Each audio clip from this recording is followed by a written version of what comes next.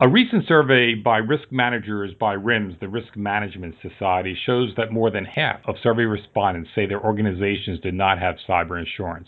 Hello, I'm Eric Chabrow of Information Security Media Group, and to discuss cyber liability insurance, I'm pleased to be joined by Richard Bortnick, a lawyer who specializes in cyber and technology risks and insurance at the law firm Cozen O'Connor. Welcome, Rick. Thank you, Eric. It's good to be here. Are most organizations properly insured against the impact of cyber attacks and IT failure? The vast majority at this point are not. Most companies still to this day do not appreciate the risks and exposures that they face and are not aware of exorbitant costs that could arise from a cyber breach, both with respect to business interruption loss as well as third-party exposures should financial or healthcare or other information of customers' clients be stolen. So there's a lot of different verticals that companies need to be concerned about: first-party, crisis management, third-party liability. There's a lot of news about cyber intrusions and companies being hacked and personal identifiable information being exposed. Despite this, why do you suspect companies aren't aware? It's like the shoemaker whose son walks around barefooted. It can't happen to me. I don't worry about myself. I'm worried about everybody else. You read about cyber breaches, and virtually all that you know about are big Fortune 50, Fortune 100 companies, government contractors, folks that the typical company or the typical person who owns a company can't relate to. They presume, why would someone hack me? Who would want anything that I have? And I would say to them, if you had an opportunity to rob a bank in downtown Philadelphia, where I'm located, or you could go into a suburb on a street corner that's a neighborhood, where would you go? Well, the low-hanging fruit is the easy street corner bank, and the low-hanging fruit in this space are smaller and mid-sized companies that either don't appreciate the risks or don't think it can happen to them. These companies are not out there actively putting into place the cybersecurity protections that they might need, or thinking about having to buy insurance because they are investing their limited corporate assets in other things to grow the business and not thinking about protecting the business. Is there a perception or a misperception among many organizations that they have other types of liability policies that might protect them from some of the damage that can be caused by a cyber attack? Let me answer that this way. Yes and no. Companies don't think about it. They just don't. It's not on the radars until it is on the radars. As to those companies that have thought about it, they will most likely have asked the brokers. Sadly, even as of today, brokers don't understand the product. I had a broker say to me, such and such client did not need cyber insurance because they have a different type of insurance. Well, I looked at their coverage and came to realize very quickly they didn't have the coverage the broker said or thought they did. Policyholders are not necessarily being given the best advice, or they're not understanding the scope of the coverage that they have. Some policies do provide limited coverage. For example, there was a very recent decision, I think it came out last week, from an appeals court that found a crime policy covered a cyber event. Up to now, nobody was looking at crime policies, so there is one other avenue that a company could look to. If you are a service provider, you might look to your professional liability policy for third party. That still does not address the first-party business interruption. It certainly doesn't address the crisis management aspects, which up to now has been the leading expense in this area. Lawyers are second, and liability with regard to third-party lawsuits is way down the list of expenses. Folks who think about it think they're covered, but depending on the type of event that we're talking about, they might not be. They probably aren't. So you're a C-level executive, or maybe in the information security department of an organization, and your company doesn't have cyber liability coverage. What do you start doing to make sure you know what should be protected? Speak with a lawyer, and not even hire a lawyer, because the advice that a lawyer would give should not take very long, and I give out free advice on what I think a company might want to look into. If they want to then proceed, obviously, then it becomes more of an enterprise. At the very beginning, I say you need to create a cyber response plan. And you need to get these team members in place. For example, you need the general counsel if you have one. You need human resources. You need IT, you need a C-level executive, you need management, you need everybody to get in a room, discuss what the corporate assets are that need to be protected, what the personal information is, whether it's employees or customers or clients, and come up with some kind of plan to send people off to do their respective jobs. The HR people need to lock down their employee information. The IT people need to make sure the proper security measures are in place, so on and so on. It's not hard to tell people to do that. The devil's in the details, as always. It's getting it done and getting people to actually buy into it and do what they need to do. Then, while you're doing that, I would also suggest companies speak to their brokers and get some insight from their brokers as to that plan and how insurance might help. Obviously, as with anything else, the more secure your company is, the more protections you have in place, the better a risk you are for an insurance company. The better a risk you are, the more likely an insurance company would be willing to quote. And the more protected you are, theoretically, the lower the quote would be, because the lower the risk, the lower the premium. An initial step would be doing an information risk analysis.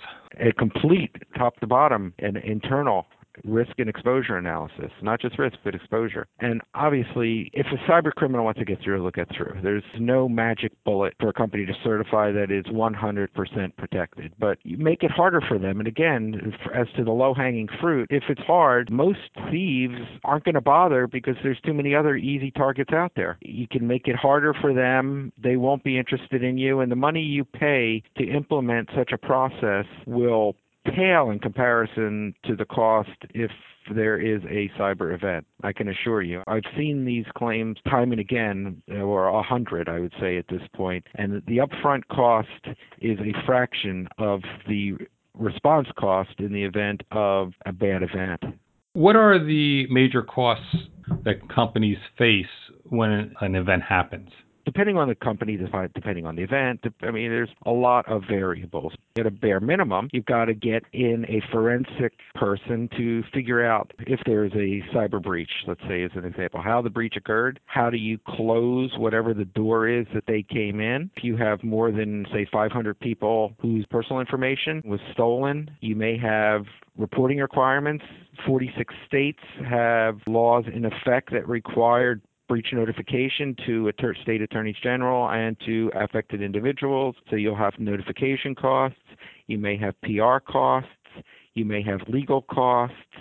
You may have to create a call center for people who are affected, because people whose information is stolen are going to want to talk to somebody. They're just going to want to vent. They're going to want to hear what you're going to do for them. And then you're going to have to provide them some remedy that will make them feel like they're being protected or they're being compensated in some way for the inconvenience and the theoretical harm that might come to them. And typically in this space, that means credit monitoring, although there are other giveaways that insurance companies and companies are using: credit freezes, credit thaws, things like that. But the most typical at this point is credit monitoring. How about the value of information that may be breached? Can you quantify that, and can that be insured? Well, yes and no. Can I quantify it? It depends on the company. Sure, you can quantify it. What are your assets worth? Many companies' assets these days, as we read about in the paper every day, is their intellectual property. You had Apple's get a billion-dollar verdict against Samsung. Intellectual property is what our economy is going to be based on moving forward, not brick and mortar anymore. How do you quantify it? What's the value of it? How do you insure against it? Business interruption and all other types of insurance. But goodwill and things like that are not insurable. They're intangible assets that are unquantifiable. Some accountant can value goodwill, but it's not an insurable event. Talking to people whose organizations do have cyber insurance, tell me it's a more complex application process. They say they fill literally dozens of pages for cyber liability insurance.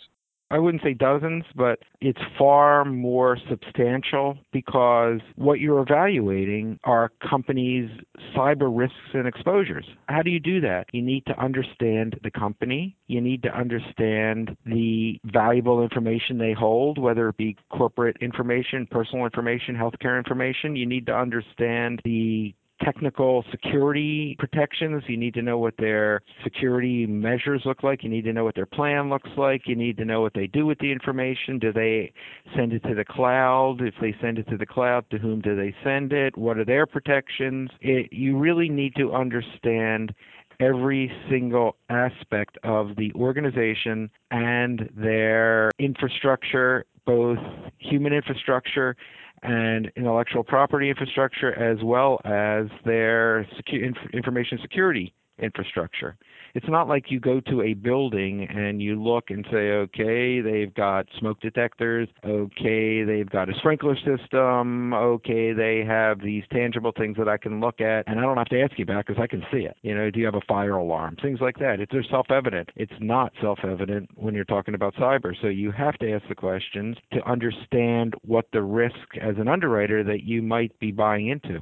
You mentioned cloud and relationships organizations have with other organizations because of what IT can offer. Is it hard to quantify your digital assets because where they're situated or who has them? Can they be protected? Your assets are your assets. I mean, you can value your assets. I think what you're asking is, can you value the risk to your assets? Because the assets are whatever they're worth. I mean, let's say you own a patent and its value is $1 million, and your assets are $1 million. I mean, I'm assuming that includes goodwill and all those other things that follow, but let's say the asset is the asset. Then the question is, what happens if it's stolen? And that question is, how well protected is the cloud provider that you're using? Do they have protection to protect you? And typically, cloud providers have limitations of liability in their contracts. And if I send you something and you're holding it for me and then it gets stolen, whether it be personal information, IP, or whatever, you, the cloud provider, might only have to pay me $1,000, $10,000, certainly not the value of what I've given you, but that's how the contracts run these days. It's a problem for a mom and pop who have to outsource their information to a cloud, and they're sending it to somebody who, frankly, they probably don't even know what their protections are. They just know it's a cheap way to store stuff, and they don't read the fine print because most people don't read the fine print and don't realize what they're giving up by releasing all this information into the care, custody, control of a third party. So let's take an example of an organization that's storing personal identifiable information on the cloud. And the cloud has limited liability to the business, whether it's a mom and pop or a small or medium-sized business. Can cyber insurance protect those companies? Yes. I would call the data bailee, and I use that as a term of art. It's a legal term. It means someone who holds something that belongs to someone else. Okay, what was that term again? Data bailee. How do you spell that? B-A-I-L-E-E. It's a term I've created. It doesn't exist. It does in my world, and I've used it in several things I've written. If you give me your personal information, let's say you buy something from me and you give me your credit card. I now hold your credit card number. I hold your personal information. I am a bailee. I'm holding something that belongs to you. And so I have a duty to you at that point to protect it. Let's say, and I offload it to a cloud, and then it gets stolen out of the cloud. It's your information that's stolen that you then handed to me that I was responsible for, that I then laid off on somebody else. Okay, let's then take the next step and say the person who steals your information then uses your credit card and buys whatever they buy. And of course your credit card company is going to write it off as fraud, but you might have some associated damages or injury, or at least you want credit monitoring. Who would you call? You're not going to call Ghostbusters. You'd call me and you'd say, all right, I gave it to you, you're responsible for it. I say to you, well, it was stolen from the cloud. And you say, I don't care where it was stolen from. I gave it to you. You're responsible for it. You go deal with whomever you have to deal with. And if you don't take care of me, I'm going to sue you. At that point, or if not before, I've got my insurance backing me up, assuming I've bought it, and it will protect me, or should protect me, from your claim and your lawsuit. Whether my insurance company or I then can go against the cloud provider is my problem. It's not your problem. Your problem is making sure that I take care of you because I'm the one who you gave the information to and who you hold to be responsible and accountable for it. I can buy insurance. The policy should respond if I bought that coverage. You're a policyholder. You're putting some of the personal identifying information of your customers on a cloud. What does a policyholder have to do to show the insurance company that it's taking the proper precautions, that the cloud provider is taking steps to protect that information? I don't know that the insurance companies typically at this point are looking to that next layer of security in the cloud. They should. I don't know that all of them are. One of the questions in the application should be, do you offload to the cloud, and to whom do you offload it? It may well be the insurance companies know the cloud provider, so they know what their systems look like. That is the duty of the insurance company and its due diligence up front to ask the right question and feel comfortable with the answer. If the insurance company doesn't ask about cloud, which I can't imagine it wouldn't, but if you get an answer and it doesn't then go to the next step and investigate the cloud provider and it writes to the insurance, that's on the insurance company. That's not on you. You've told them what they've asked and what you think they want to know. They then have taken the risk. Certainly, they're going to, I imagine and I know that they will have asked, do you offload to the cloud, and to whom do you cede the information? The various insurance companies that offer cyber liability insurance, are their policies as consistent as, say, other kinds of liability insurance? These things are all over. There's some consistency at 20,000 feet. There's first party, there's crisis management, there's third party. But once you start dropping down into the weeds, there are so many material differences between the coverages available that there's no real one-size-fits-all approach. Is that because it's still a relatively immature industry? Yes. Everybody wants to distinguish themselves from everybody else because there is so much insurance capacity out there. There's so many companies writing policies at this point. How do you tell them apart? They need to distinguish themselves. Do they make themselves more attractive to a particular company or a particular sector or a particular risk? As the industry matures, there'll probably be somewhat more consistency. There'll be ISO, Insurance Services Office form that companies use as they do in their general liability, but we're years and years and years away from that. Still, you need a sophisticated insurance advisor to tell you the differences between the policies and what policy or what policies, what company or companies provide the best coverages for your entity. Earlier, you mentioned that a lot of brokers aren't that familiar with cyber insurance. So what should a company do to make sure, one, is that their broker does understand it, or two, where else can they get information? What they should do, they should ask their broker to tell them what types of companies they've represented in cyber. Do your homework on your broker to test them, see if they know about cyber, and then have them go out and bring you back a bunch of proposals, 2, 3, 4 proposals, and have them distinguish it, and you'll know whether they know what they're talking about. Regrettably, as I say, most brokers don't understand it yet because it's still too new, and people are afraid of new things. I mean, it's human nature. Even people I work with, if they don't understand it, they don't have time to understand it, or they don't have the inclination unless they're under 25, in which point it's embedded in their DNA and they totally get it. But how do you find a broker? You can go on the internet and you can scour around, and you'll know who the folks are who know this stuff. They're the people writing the articles, the people giving speeches around the country. They're the people that are being promoted by the industry, because the industry has an infrastructure of folks who are very knowledgeable and whose knowledge is touted by the industry itself, that these are the brokers that know what they're talking about, these are the underwriters who know what they're talking about, these are the lawyers who know what they're talking about. It's out there. You just have to go find it. Don't just entrust it to your broker and assume he or she knows what he or she is doing, because that would be an incorrect assumption, I would say 75 to 80% of the time at this point. Thanks, Rick. My pleasure. Again, thanks for having me. I've been speaking with Richard Bortnick of the law firm Cozen O'Connor for Information Security Media Group. I'm Eric Chabrow. Thanks for listening.